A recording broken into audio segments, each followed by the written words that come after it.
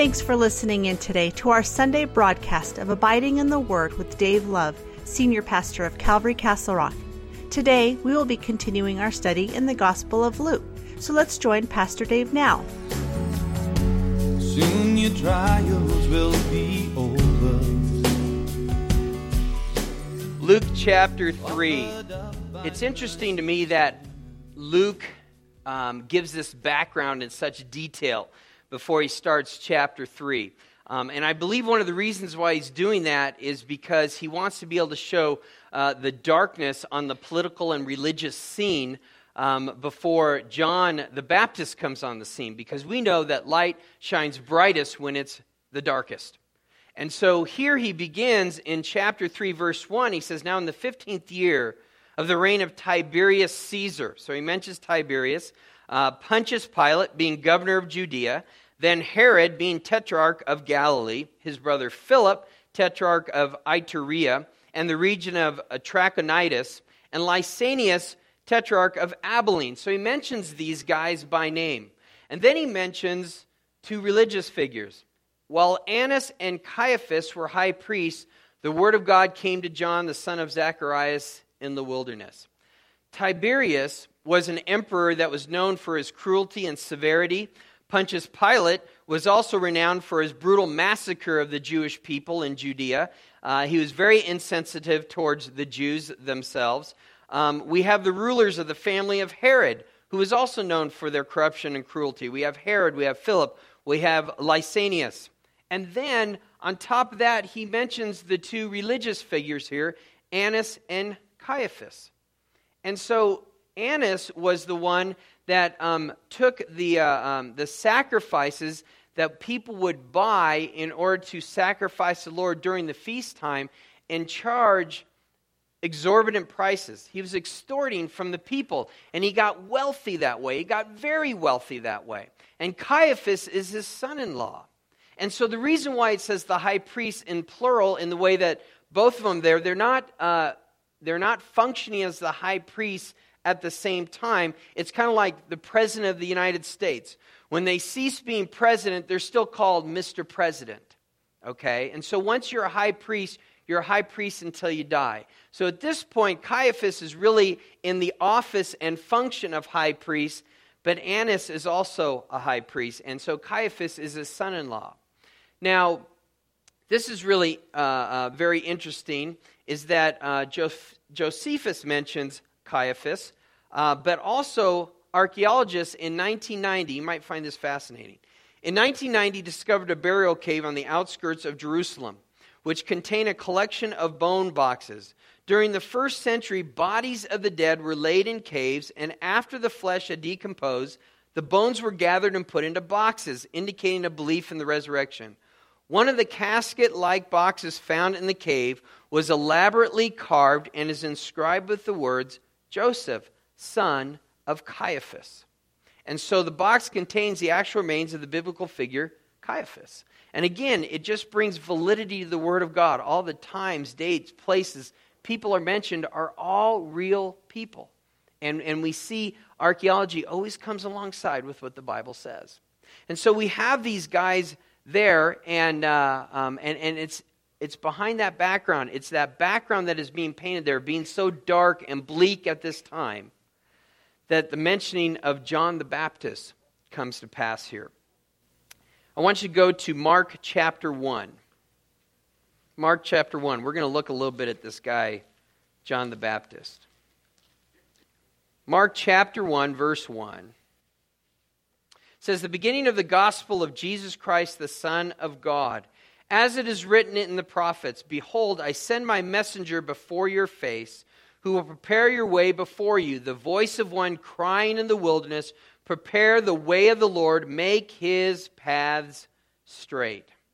This is actually a combination of two scriptures, of Malachi 3:1 as well as Isaiah chapter 40, verse 3. And it's very prophetic. John the Baptist actually preached just that, prepare the way of the Lord. But when you go back and look at Malachi chapter 3 here, verses 1 through 5, you find out that this is actually a warning, a threat to the priests of their day. In Malachi's day, the priest was failing in their duty. The offerings were blemished, and they were second best. And so they were not giving their very best. They could be sick. They could have, there could be a parasite on them, and they would still offer it to the Lord when the offering was supposed to be pure without blemish. See, this is one of the things that Annas the high priest did, is that when pilgrims would come, when travelers would come from far away in order to worship the Lord during the feasts, he would have them inspected by their priests. And so if you brought a lamb with you, and even though it was without blemish, he would look at it, and some of his priests would look at it and say, you know what, we found something wrong with it. You have to buy one of ours. You have to buy one of ours. And so the difference would be, it's at an extorted price. So normally you could buy a lamb, let's say for $5, but once you got to Jerusalem, it was now $50. And so he would pocket the difference there. Now most people would come without a sacrifice and buy it there on the temple grounds, because if you think about it, if you're traveling 60 miles away, if you have to go up the Jericho Trail and you have a lamb with you or a goat, there's a chance that it could get injured along the way. And then it would be no good for the sacrifice. And so the majority of people would come and buy their sacrifice there. Well, during Jesus' time here, or I should say John's time, he is telling them the priests are failing to do their duty there as well. They're charging the people exorbitant prices. They're not giving God their very best. And so John comes on the scene to try and, again, prepare the way of the Lord. And so that's what's going on here. Mark chapter 1, verse 4, it continues, says, John came baptizing in the wilderness, preaching a baptism of repentance for the remission of sins. And all the land of Judea and those from Jerusalem went out for him, and were all baptized by him in the Jordan River, confessing their sins. Now John was clothed with camel's hair and with a leather belt around his waist, and he ate locusts and wild honey. I love this description of John. Now we've already gone over the fact that he was a Nazirite. He took a Nazirite vow. He doesn't cut his hair. He drinks no wine or intoxicating drink. So he doesn't shave at all. So this guy is ZZ Top before ZZ Top. This guy has a gnarly beard. He doesn't cut his hair. He comes on the scene with a camel skin coat, a leather belt, and he eats honey and wild honey and locusts.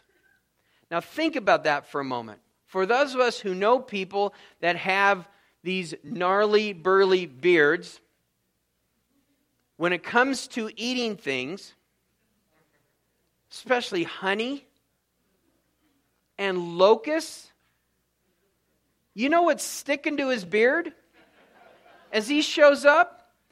Pieces of that locust are probably all in there, man. You know, he could probably just take a bowl of water and just crunch it and go, soup. Am I wrong?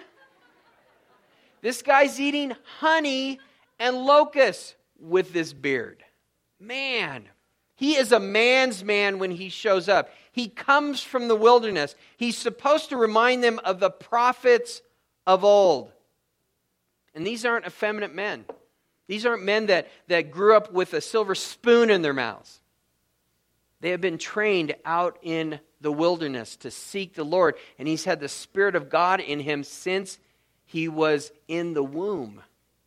So John shows up at this time. Now there are many scholars who say that this camel-haired robe he wore is very coarse hair, and that he would have worn it inside out. So the hair would have been rubbing against the skin, irritating the skin. It was to remind him as a prophet that he's to avoid any soft luxuries that would kill the soul. It's a reminder not to get caught up with the things of the world.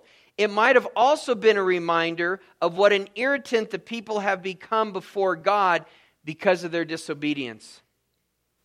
And this is John showing up. He probably has a little bit of a rash. He's chafing a little bit or whatever. And you know he's probably not in the best mood. And what is he preaching? Repent! For the kingdom of God is at hand. The Messiah is coming. Make way the way of the Lord. This is what he's preaching. This is what he is doing here. And I guarantee you, people are listening. Now I want you to go to John chapter 1. In John chapter 1, verse 19, we read this. Now this is the testimony of John when the Jews sent priests and Levites from Jerusalem to ask him, "Who are you?" And he confessed and did not deny, but confessed, "I am not the Christ." And they asked him, "What then? Are you Elijah?" And he said, "I am not." "Are you the prophet?" And he answered, "No." John was the son of Zacharias, the priest. And in Judaism, the qualification for the priesthood was twofold. For one, he had to be from the descendant of Aaron, which he was, because Zacharias was his father who was a descendant of Aaron. And you could have no physical defect.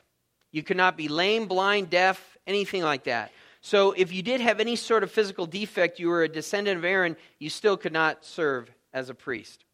So although John did not conform to the normal priesthood of Israel, he was still from that line of priests, and people still recognized him as a priest, even though the priesthood recognized him as kind of being a rogue priest. And yet people were flocking to him, and they can see by his appearance he has taken a Nazirite vow. And there's something different about John. And so representatives from the Pharisees went and they had to ask John some questions. And so they asked him, "Who are you?" And what is meant from that is that, what is your title? What is your function? What is your purpose? And so he answers them and he lets them know. He says, "I am not the Christ. I know you're wondering if I'm one of those other false messiahs that has been showing up time after time saying, 'I am the one, follow me.'" And he lets them know right off the bat, "I am not the Christ, the Messiah, the anointed one." And they ask him, "Are you Elijah?" And he said, "I am not." Now, some people get confused because after Jesus came down from the Mount of Transfiguration in Matthew chapter 17, Peter was asking him some questions. And one of the questions he asked him, he says, "Why then do scribes say that Elijah must come first before the Messiah?" And Jesus answered and said to them, "Indeed, Elijah is coming first." That speaks of the future. Is coming first and will restore all things. But I say to you that Elijah has already come, and they did not know him, but did to him whatever they wish. Likewise, the Son of Man is also about to suffer at their hands. And the disciples understood that he spoke to them of John the Baptist. John just said, "I'm not Elijah." Jesus inferred, well, kind of like John the Baptist, Elijah has come. So they'll look at that and say, well, isn't that a bit of a contradiction? No, because you take the whole Word of God. And Zacharias, the priest, when he was there in the temple there, and Gabriel came to visit him and told him he was going to have a son, told him this about John. He says in Luke 1:17, he will also go before him, meaning the Messiah, in the spirit and power of Elijah. And that's what John is doing. He is the forerunner going out in the spirit and power of Elijah, but he is not Elijah himself. And so they go on and they ask him in verse 21 of John, says, "Are you the prophet?" And he says no. Because it was widely believed that Isaiah or Jeremiah or one of the major prophets would also come back before the Messiah. And then in verse 22 of John 1 it says, "And then they said to him, 'Who are you, that we may give an answer to those who sent us? What do you say about yourself?' And he said this, 'I am the voice of one crying in the wilderness, make straight the way of the Lord, as the prophet Isaiah said.'" He's saying, you know that prophecy that Isaiah spoke? That there's going to be a forerunner, that there's going to be someone who comes before the Messiah to be that herald, to be that voice. He's saying, that's me. Which should tell you what? The Messiah is coming. The Messiah is coming. Jesus is the Word, but John is the voice. He gives voice to the Word. The Word exists in the mind before the voice speaks. The voice articulates the Word. That was the relationship between Christ and his forerunner, John the Baptist. It is true that John was the first to appear before the public eye, yet as the Word, Christ, He has existed from all eternity, and the voice is simply the vehicle or instrument by which the word is expressed or made known. Here's something else about a voice. A voice is heard, not seen. That's John. That's John. John is not seeking to display himself. As a matter of fact, later on, some of John's disciples will come to him and be all aggravated over the fact that, hey, Jesus is now down by the water, and his disciples are now baptizing others, and more people are flocking to him. And what did John say? John says, that's the way it has to be. I must decrease while he increases. I'm just the voice. They need to see him. They're not here to see me. I'm here to point them to that person, the person of Jesus Christ. In Matthew chapter 11, verse 7, Jesus tells us this about John. He says, when he's speaking to the multitude, he says, what did you go out in the wilderness to see? A reed shaken by the wind? But what did you go out to see? A man clothed in soft garments? This is John coming on the scene, you know. John's coming on the scene. It's almost like the way he comes on the scene. You know, he's sweating. He's coming from the desert. He's eating the locusts and the wild honey and all that kind of stuff. He's probably smelling like a man, is what he's doing. It's almost like the Lord says, man, we got to get this boy in some water. I know, baptism. We'll give him a ministry of baptism. That should clean him up, you know. And so he tells him, he says, what did you go out to see? Is this guy some guy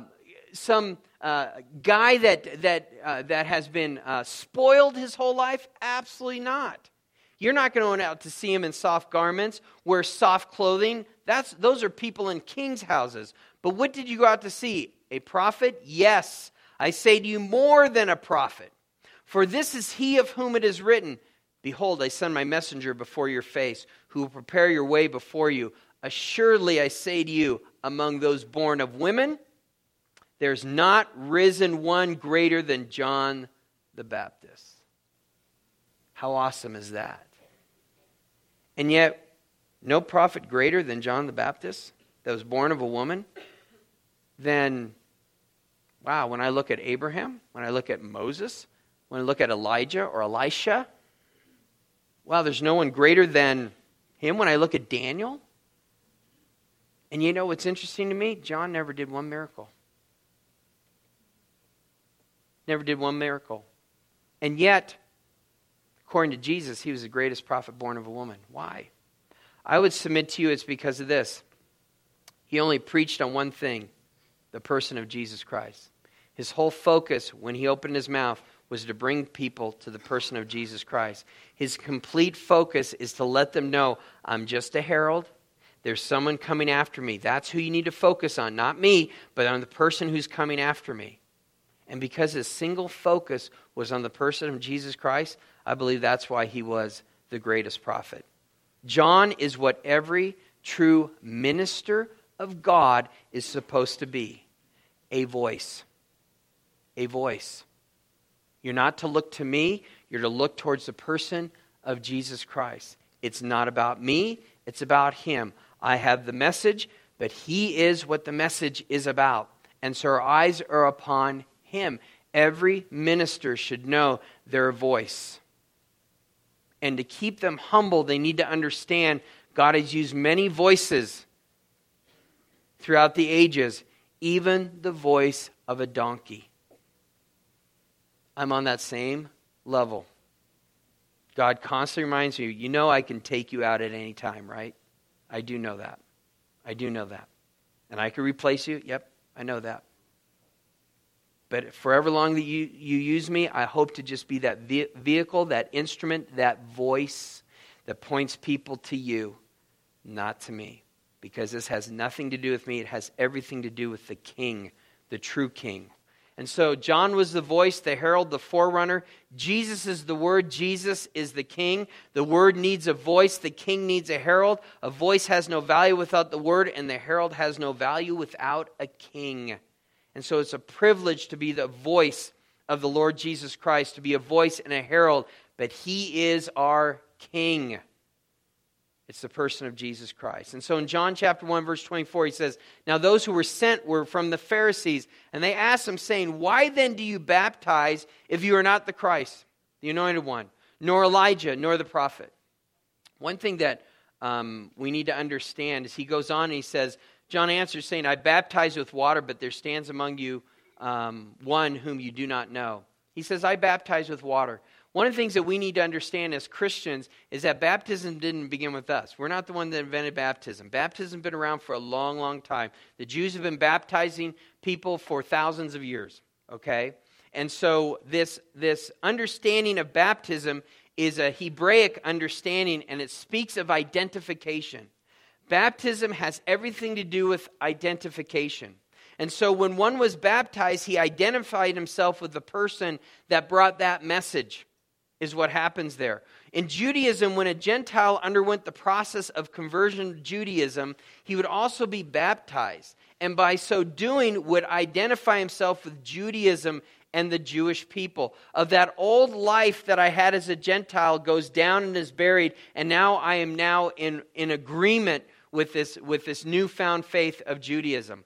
And it's the same thing today. Baptism all speaks of identification. When John was baptizing, what he was doing is that he was proclaiming, his was a baptism of repentance. And the message he was proclaiming was talking about the coming of the Messiah. And he's saying, you're not right with God. Your passion is no longer there with God. And you need to repent because you know that you're not ready to meet God yet. And that your life is not what it's supposed to be in your relationship with God. And because of that, you need to repent. You're not ready to meet God yet. And they're saying, you're right.